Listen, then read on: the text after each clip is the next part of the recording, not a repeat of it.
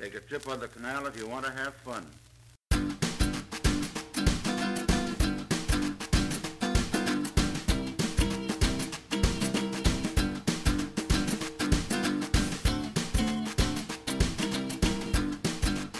Hello guys, welcome to another episode of Acting Inspired. I'm trying to be quiet because I am in the bathroom of the apartment and everyone else is asleep because it's 1 o'clock in the morning. So I'm sitting here thinking about my Groundlings lesson that I had tonight, which was probably the most that happened today.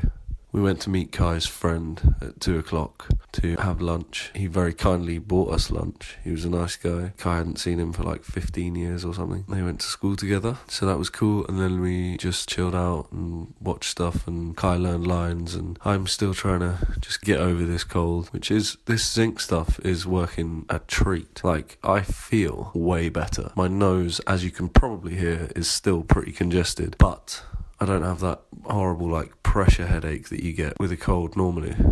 So that's good. Then I had my Groundlings class. Tonight was interesting. It was a bit annoying at first. So basically, and I don't mean to be a dick, but it's not being a dick, I don't think. Basically, people have to learn, and there's a woman at the moment learning how to teach this basic improv class, and that's cool. She's in our lesson and she's observing, but then we quite often have to do exercises that we've done before, which actually I do think is a good thing. I'm sort of half and half about that, where I'm like, we're just going over old stuff. Then also it is good to repeat. That's what I've been moaning about, I guess, is that I wish we did more of the same thing to try and, so we could practice it and work on it or whatever. But the teaching assistant, the woman learning how to do this job, is often given the task of going over these old tasks with us, which is cool. It's fine, but she's learning, and when you're learning, I think she's learning in a class environment with this guy watching her like right there while she's teaching a real class that have paid real money to learn a real thing. And sometimes I feel like she comes up with notes for people just because she's trying to show this other guy that she knows what she's on about. She does know what she's on about, but it's just that it's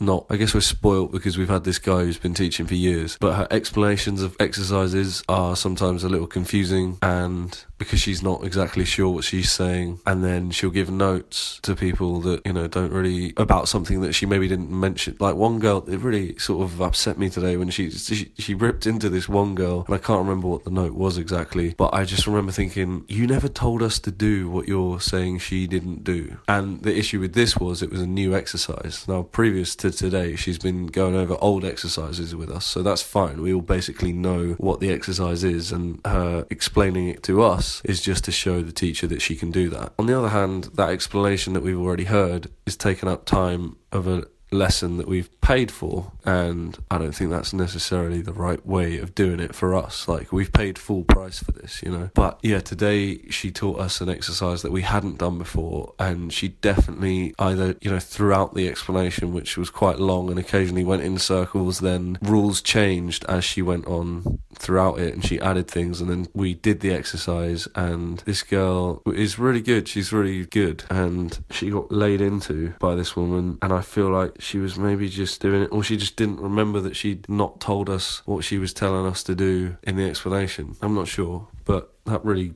annoyed me. And then I started thinking about the fact that we've paid full price for this thing, and we're going over old stuff and old explanations that we've heard already, and B, when she does explain exercises to us, it's not the most coherent. And I get it, she's learning, but again, we've paid. Maybe we should have been given an option to do a class with someone who's learning to be a teacher or not, and if you did take that class, maybe it would be at a bit of a discount because it's not going to be as thorough necessarily. Maybe it is, maybe I'm just being annoying or weird, but I just felt today, especially when she laid into this girl, I was like, what? You didn't explain that. There was a few of these things happening today, these contradictions, and it started off with, I'm going to call her a teaching assistant for the purpose of this. So it started off with our teaching assistant and those contradictions, which kind of irritated me. And then as the class went on, there was just loads of bloody, there seems to be, I think what we worked out towards the end of the class is that it's a balance of being plausible and weird. That's what he's looking for. Weird and funny, but plausible as well. And we tend to be going going either plausible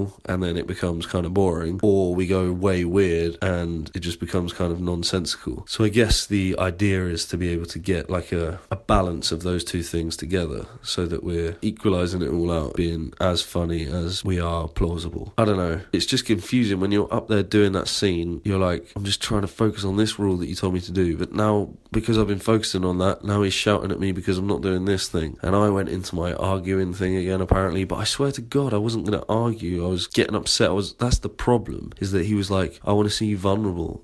Basically in this scene, this girl was like, she goes, well, you're not very smart. And so we're supposed to agree and not deny anything and carry on. So that if she's labelled me as being smart, then I am supposed to go, as not being smart, then I'm supposed to go, no, I'm not smart in some way. And I added an emotion to that, which is nailed into us the whole time.